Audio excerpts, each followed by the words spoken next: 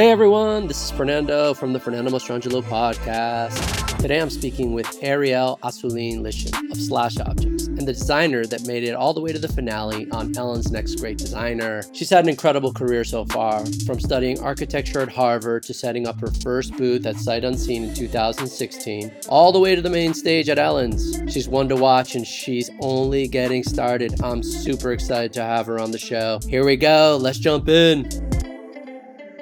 I'm just going to say this up front. It's a couple weeks after the show's already launched. So the results are out.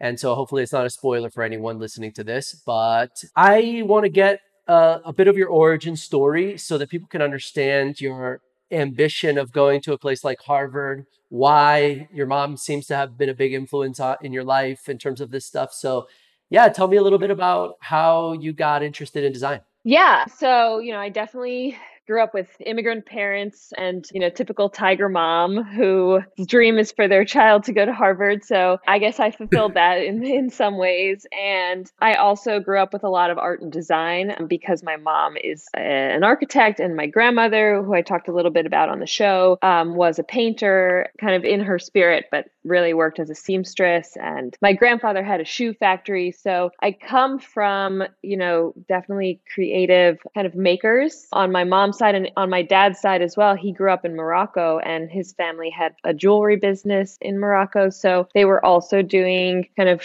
craft and working with artisans. So I know that definitely has, contributed to where I am today. When did they immigrate to the United States? What year, to contextualize a little? My parents came in 1978. I believe. So they came in the 70s. Yeah. They were about like 25 at the time and kind of didn't really know where to start their family and came to America. Oh, because they were married before they immigrated to the United States. Yes. Yeah. Oh, cool. They had been living in Morocco actually for a year before, but they had originally met in Switzerland. My parents both went to college in Switzerland, which was like something that I guess a lot of people did from Morocco, and they met there, even though my mom was actually born in Denmark. And so where did they move to in the US? Where did you guys first arrive? Originally, my parents, actually, they came to New York. My dad had a cousin in the city. They showed up with their like suitcases, and my dad's cousin was kind of like, I have a studio apartment, you can't stay here. So my dad had a different cousin that was like living in Philly. And so my parents went to Philadelphia and they were like, oh, this is cute. Maybe we'll like learn English here. And so they originally didn't necessarily know that they were going to stay for so long, but they ended up getting a little like one bedroom apartment, and my dad started taking English classes, and my mom already knew a little bit of English and got like a job as a dog walker. And my mom ended up doing her master's at Penn in architecture. And she loves to like talk about how she just went and talked to the dean and like got in because it was the 70s. Oh, without like any requirements, she just charmed them into letting her into the department. Well, she had like an undergraduate degree from this school in Switzerland in interior architecture. And so I guess that impressed the dean, and then she did her master's there. So that was always kind of in the back of my mind, but I never wanted to be an architect. I never wanted to be an architect, but I always wanted to do something in design or the arts. Why not architecture? I was definitely always told also from like a young age that it's a very difficult profession and it's kind of thankless. And, you definitely can make it, but a lot of the work is just pretty grueling. So I never really necessarily kind of went into it thinking that I was going to like just do that with my life. I always wanted to be an entrepreneur and I always wanted to work on a lot of different types of projects. So because also my undergrad, I studied like philosophy, critical theory, visual media. So it was like a mix of kind of a few different disciplines. And the idea was that I would kind of hone my design skills, and maybe it would be like through technology or through fabrication, but I like the ability to just sort of, cross between different mediums and scales. I could definitely see that with your practice now when you've since the beginning, you've always had a lot of different brands, different slash objects, slash projects, slash, and so you always had a variety. I mean, I guess that speaks to this interest, a wider interest in a Hmm. variety of things. So, all right, you get to Harvard. How's that experience? It was super challenging. It was probably the most difficult 4 years of my life. It's a really long degree program, and it's obviously incredibly competitive. Hmm. And everybody there is just doing their best and like an overachiever. So I think it's just hard to constantly be faced with that. But ultimately, it taught me so much about resilience Hmm. because no matter what, you just have to like get up and keep going. And it also taught me like what exhaustion feels like and how to work through that because you're like never going to be more exhausted than Was it that you that. found your peers to be that rigorous and then you felt like you just needed to kind of keep up with that? Or was it the actual work that was being demanded of you guys? Or a combination of both, maybe? I think it's a combination of both. Like the level of work is just extremely high because the professors are, demanding that and there's like a level of respect to the work that's given there, but at the same time, everybody is trying to prove themselves. So everybody is bringing their absolute best to the table, Mhm. and that really fuels you more than anything. Did you feel that you were conceptually ready? It's funny because it's a real mix of people that come to the program, and I would say the large majority of the students actually have an undergrad in architecture. So Mm.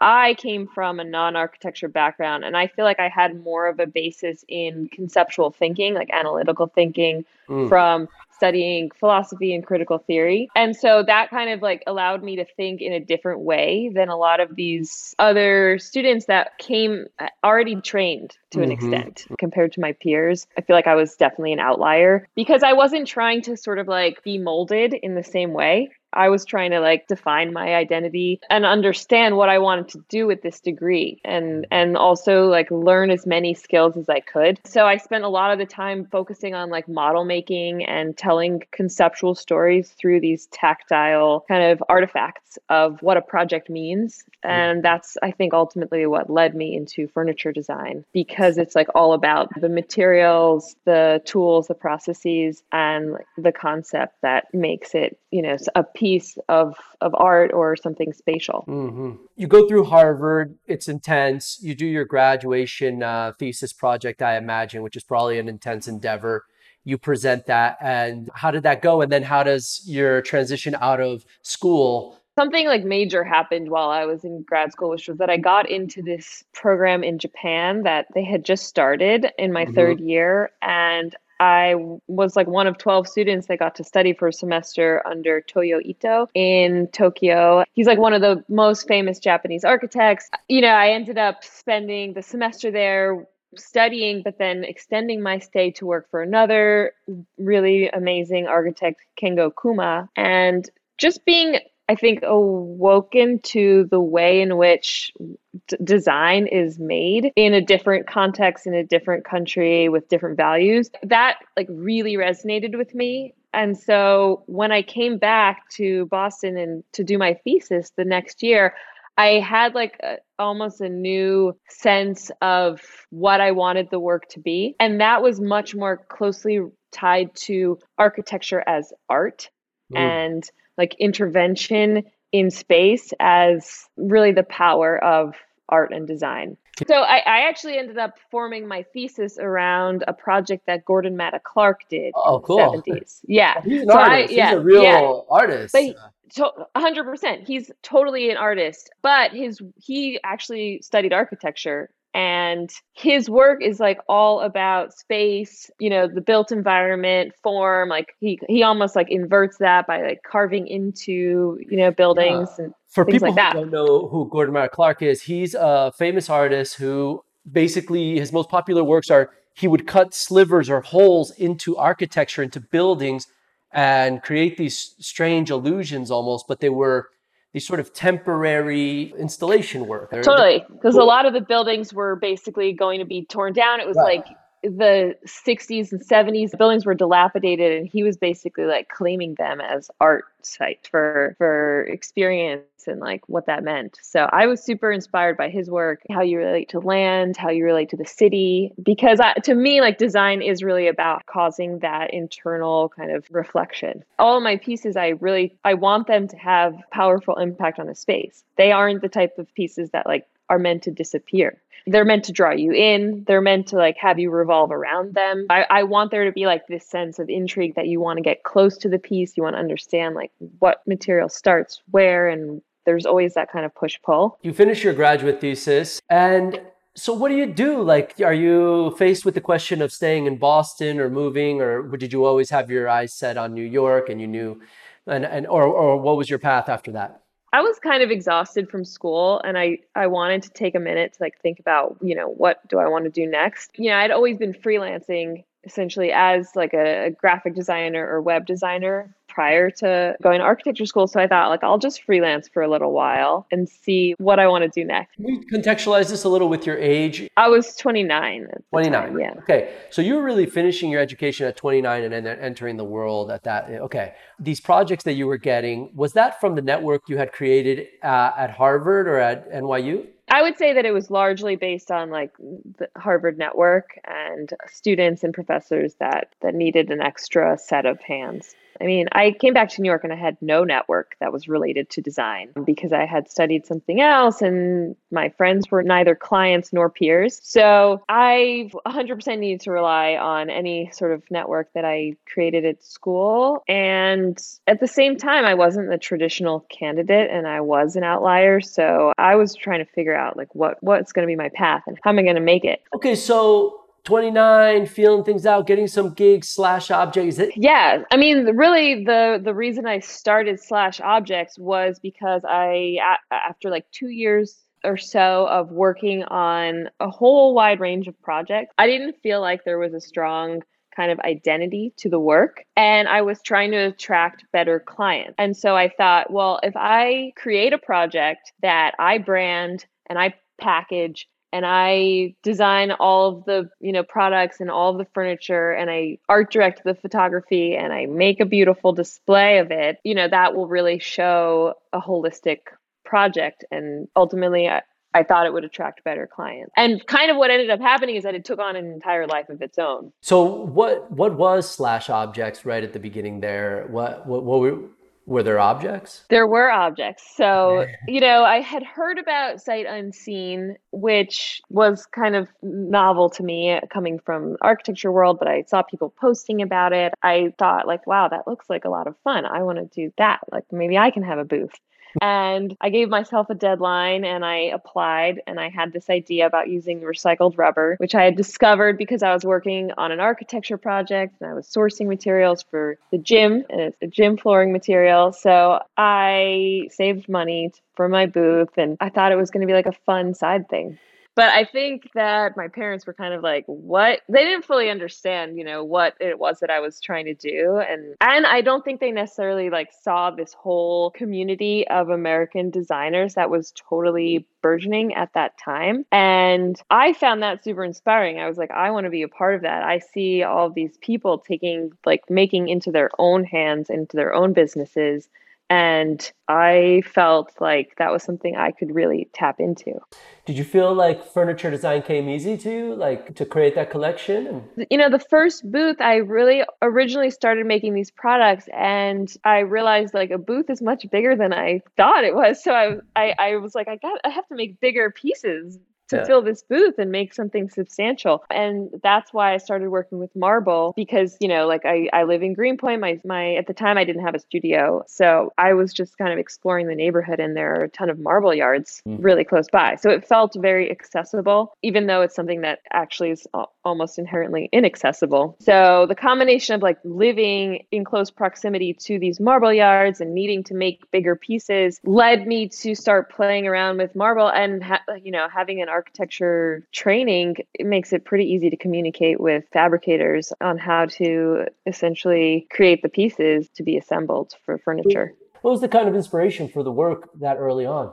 I'm always fascinated by geometry. So I think that that was very much a driver in a lot of those pieces, understanding like how can you transform a piece of stone into something that feels more like a geometric prism and play with like reflection of certain materials to extend the texture of another material. Mhm. Or with the rubber, I was really trying to understand like how it can work from small scale to larger scale and also understand its functional properties. So it was just like a very energetic time of experimentation for me. And so, how did Sight Unseen 2016 go? It went super well. It went differently than I had anticipated. I think ultimately what I had learned was like I really like making these things and it's resonating with people. People wanted to buy pieces. People wanted to order more. And so I felt like, oh, okay, I could start a business around this and I could start to sell these pieces. And you did. And that's what I did.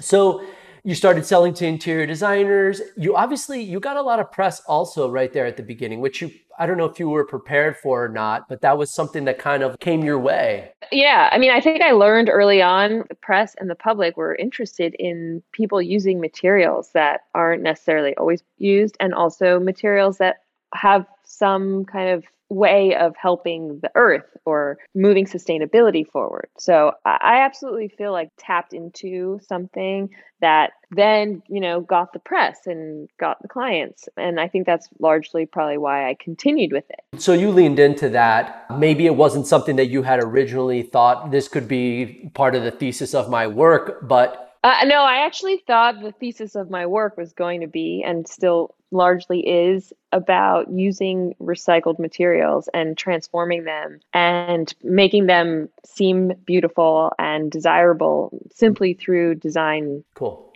So after this point, maybe, after 2016 and 17 starts to roll around, what is your life in studio looking like at that point? So in 2016, I had just moved into a new apartment that I thought maybe I can work out of it, but I was starting to like pour concrete and it was just not feasible. So I rented a tiny desk in a studio that's in the same building I'm in now. I couldn't really make a huge mess. So like at night I would be like pouring cement under my desk and like in the morning like trying to clean it all up. And eventually after a few months, a friend of mine had another space on another floor in the building and said like, hey, we want to rent out like a little corner of the office. Are you interested? And I was like, yeah, that seems like way better than my current situation. So what was the next big thing that started to sort of lead you to where maybe you stopped working with your clients and started really focusing more on Slash? I realized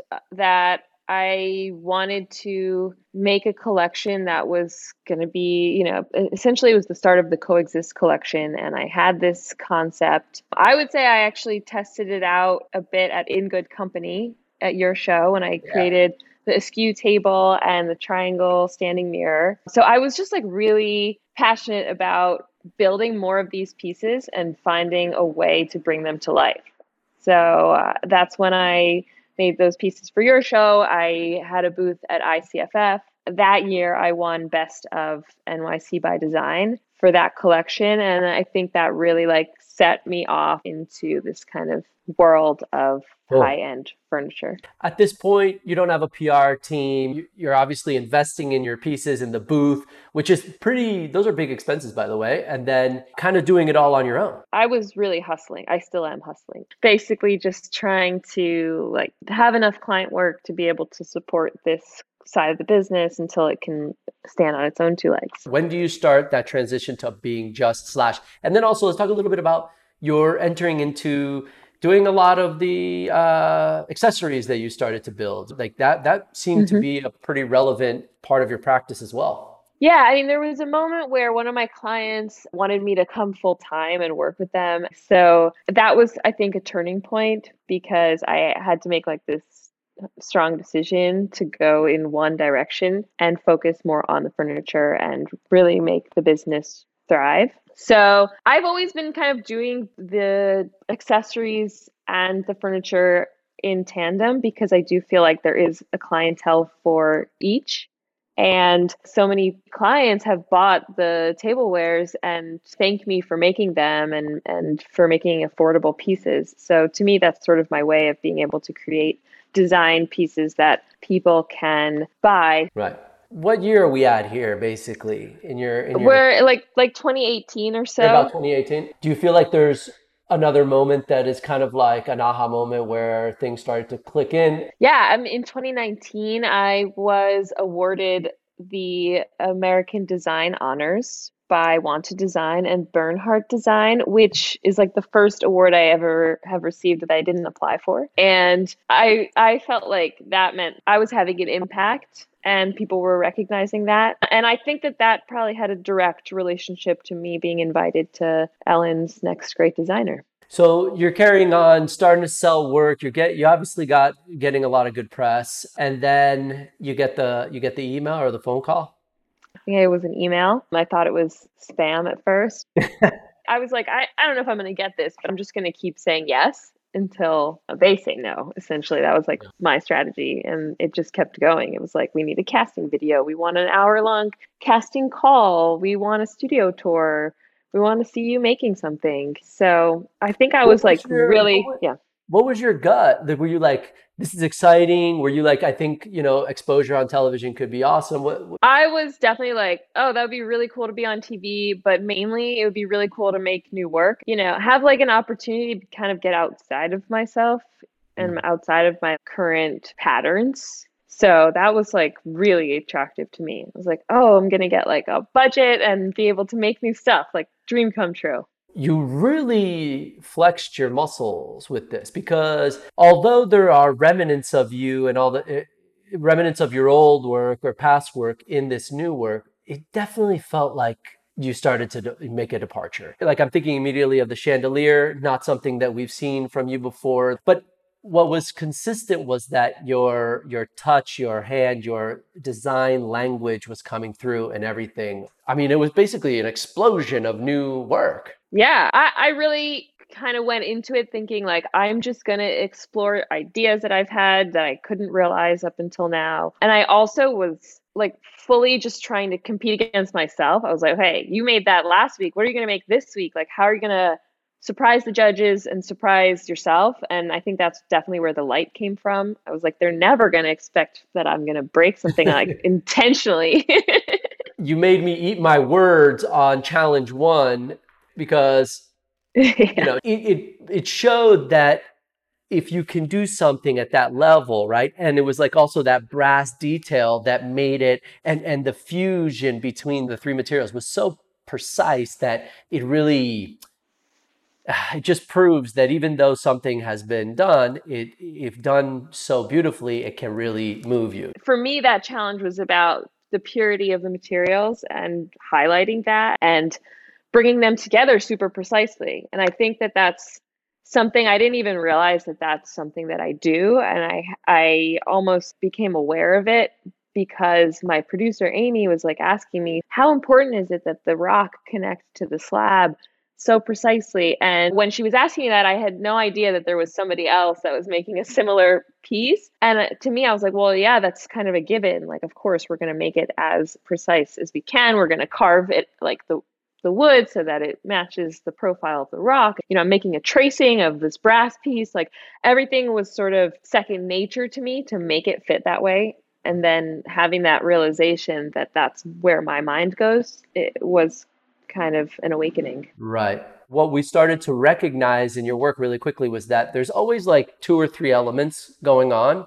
Is that a design principle of yours, or is that just something that naturally occurs? Well, I do think that like three of something, it's like the antithesis of symmetry where you have this extra element that helps like balance everything out. So I do like to think of like two parts that get sort of like shaken up by this third element. It's not necessarily a rule, but I think that when I'm designing something, I want there to be this like purity, this simplicity. So I'll try and pare everything down to what are the functional materials needed to create this, and how can I do that by combining no more than three things ideally. So I think that's just sort of how it manifests. And I loved that art challenge. I thought that that was an amazing prompt to create a piece because I do feel like design responds so well to art and vice versa. I really felt like I resonated with that painting and I wanted to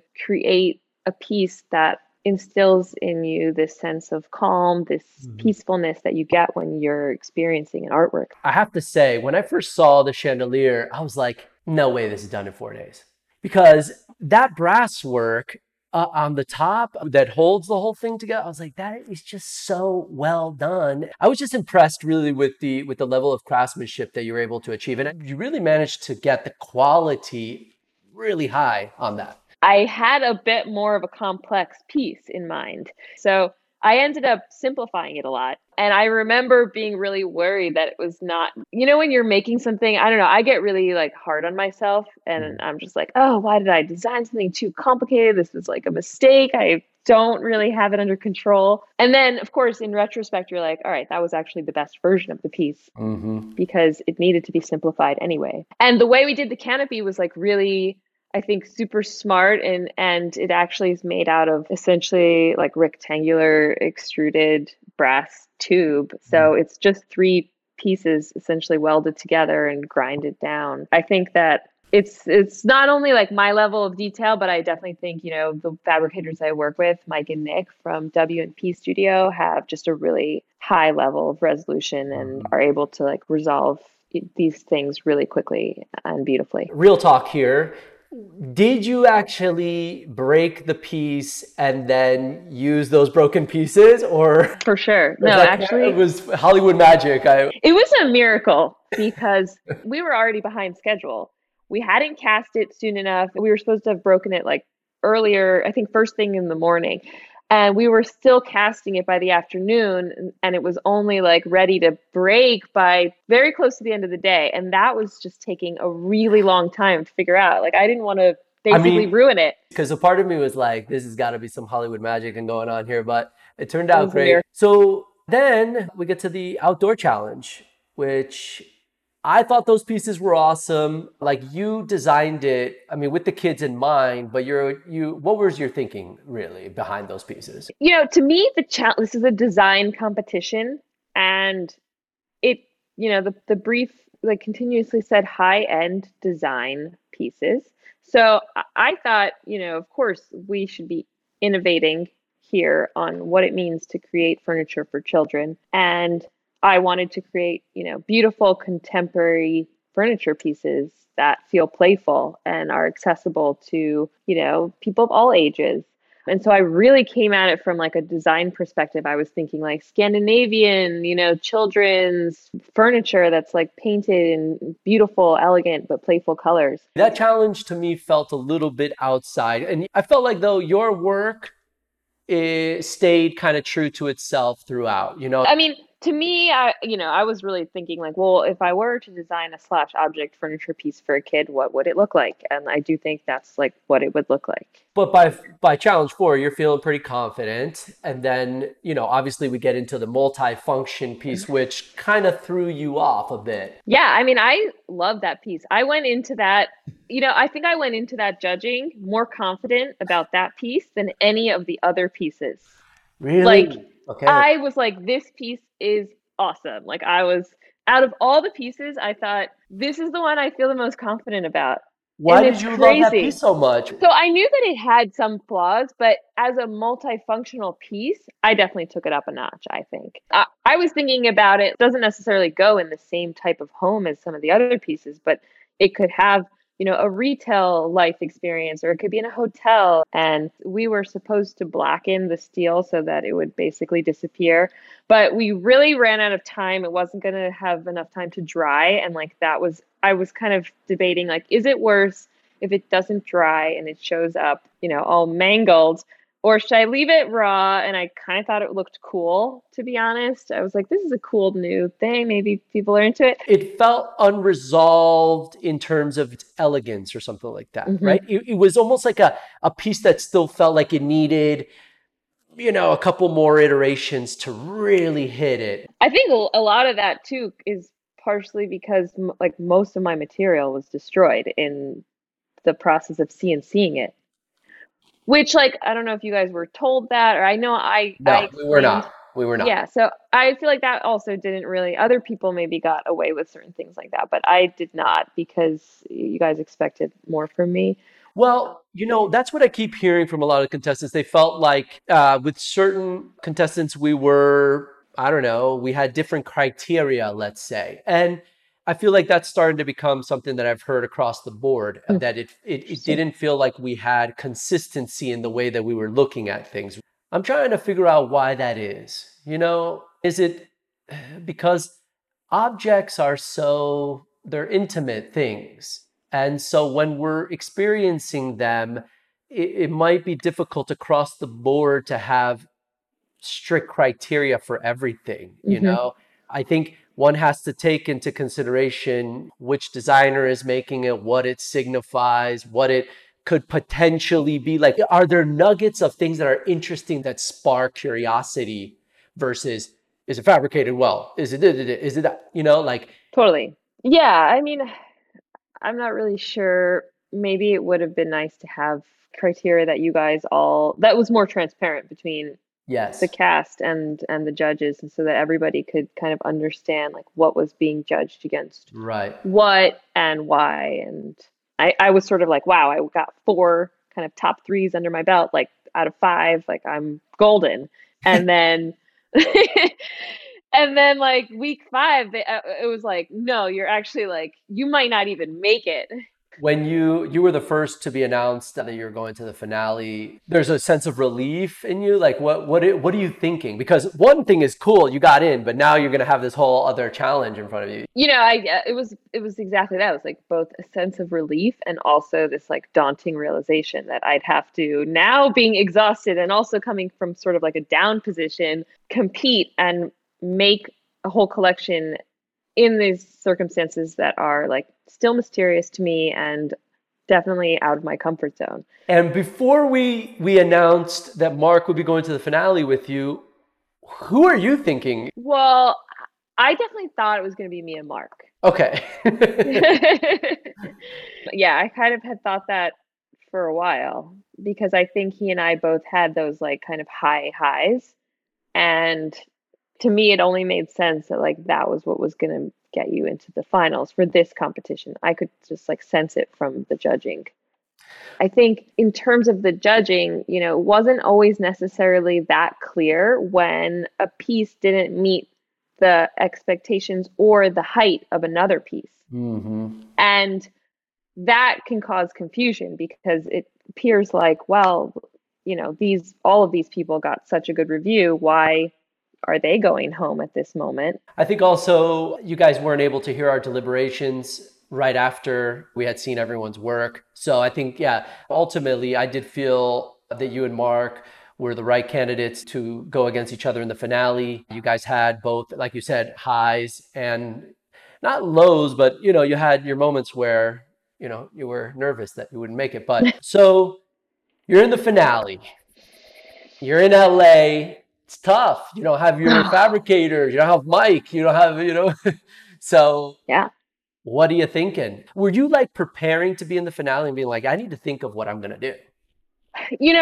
I should have been, but I almost felt like that would, because I am like weirdly superstitious. So I was like, I don't want to like get ahead of myself and prepare and then be disappointed. And so instead, I started kind of tossing ideas around, and I thought it was going to be like a two-piece collection, not a 3 to 4 piece collection. So I was preparing like two pieces. I was like, okay, what are two things that could go nicely together? So I was definitely thrown for a loop with the third to fourth piece. So take us through a little bit about the preparing for the finale. What are you feeling? Because some of it I want to know if it was real or if this was just kind of, also being amplified a little bit by the show. I was super nervous. And Okay. I also really feel like I was thrown in with like, way less ability to meet the challenge based on the environment and my skill set. Like, I do not know Oh my what God. I'm going to do here because I have no vendors. And they didn't, I kind of expected like that there would be a full shop, like a a huge hanger with like metal and stone and all of the trades, but there wasn't. And if we had been able to prepare, I would have, gotten all my contacts in LA to give me their vendors and like just set myself up for success. I mean, at the end, you can't tell by the quality of the work and the way it turned out. It felt like, you know, they were all executed to perfection. I thought my pieces looked amazing. I was like, I can't believe I pulled this off. And I had such a good review with you guys that I was like, wow, I have a chance. Like I really didn't feel like I was going to win until after the review when I thought maybe I pulled this off. I mean, looking across at all the works that you've done for the show, there's 10 works or a lot. There was a lot of pieces. Yeah. You've created a whole new body of work, and you've really now identified yourself with the language that came out in your final collection. You know what I mean? Like that now really feels like a mature, definitive designer. When you use a natural material the way you do, the way that you contrast that with very refined, so you have that contrast that I love, right? And then of course your materials were so beautiful and unto themselves that kind of mashed together. You kind of know you're hitting on a successful thing. Like you are already a great designer. And so I'm saying that to you now on the podcast and out loud, just so that people can understand a little bit about what was going on, because it was a very emotional experience to vote on the finale, because it's big for your careers. And honestly, I think you both have reaped the benefits of the exposure, and you got to show so much work and so much of who you are that ultimately at the end, your business is going to thrive, and you're already probably seeing signs of that from the results. But I know it's an emotional moment for you, and I remember I came up to you later and I hugged you, and you said, what happened, or why wasn't it me, or something, and I was just like, oh, you hit me in the heart, and I was like, oh shit, it was a tough moment. Yeah, I think it was a super tough moment. Like to me, I didn't ever want to sort of let myself believe that I was going to win for that disappointment. And then I felt like I let it get into my mind. And then it has been super disappointing and sometimes like hard to reconcile with. To me, what I'm trying to sort of frame it as, like, I proved to myself that, outside of my comfort zone, I can create pieces that are as refined. Like, actually, my biggest fear was to not be able to bring the quality that I bring otherwise, because I'm outside of my comfort zone working with new people. But what it made me realize is that actually all of those details are things that I do bring to the fabricators, and that is what makes everything to come together so cleanly. So in a way, it was reassuring that no matter where it is around the world, it will still feel like my work. And I loved your feedback and critique on the show. I feel like it brought a level of honesty that the show really needed. And as designers, like, especially in my design education, we got really harsh, brutal critiques. So I think that that's part of making work and learning from it. So, I yeah. appreciate you saying that. Yeah, I wanted to honor you guys and try to be valuable, in the feedback. And part of why also doing this podcast is so that we can just look at things a little bit more deeply than we do on the show and talk about Yeah. our feelings. And so what can we expect from you now? Are you going to be putting like some of the collection pieces into your roster of offering? I'm also working on the Rift collection. I think a lot of people actually reached out about that collection as well. I'm definitely planning on doing a fair in the fall, or maybe I'm gonna self-produce an exhibit, which I think is maybe a new kind of way to go, where I think that people don't really necessarily want to go to like these big convention centers anymore, and I definitely don't want to stand in a booth. So instead, maybe it's about creating an experience, and so the pieces can really have the space to breathe and the context for people to see them in a different way, and really just like focus on myself, as an artist, and bringing pieces to life from that perspective, as opposed to necessarily always kind of as a business. I think you have a wide variety of options, I feel like, especially now that you have launched so many pieces through the show. Yeah, I think for me, like, my goal was really to show that I am capable of so many different things. Like, throw a challenge at me. I can meet it. That was really what I wanted to demonstrate. And what my hope is that, other brands or manufacturers or collaborators will kind of come out of that and seek to work with me, because I do love working with other people in new ways. And I think that would lead to like a whole new trajectory. All right, guys, thanks for listening. Subscribe, follow, like, write a review. It really does help, honestly. If you're looking for more content, get on Instagram. You can find us there. You can find us on YouTube at FMS Presents. We're kind of everywhere. Spotify, Apple Podcasts, wherever you get your podcasts, we'll be there. All right, talk to you soon.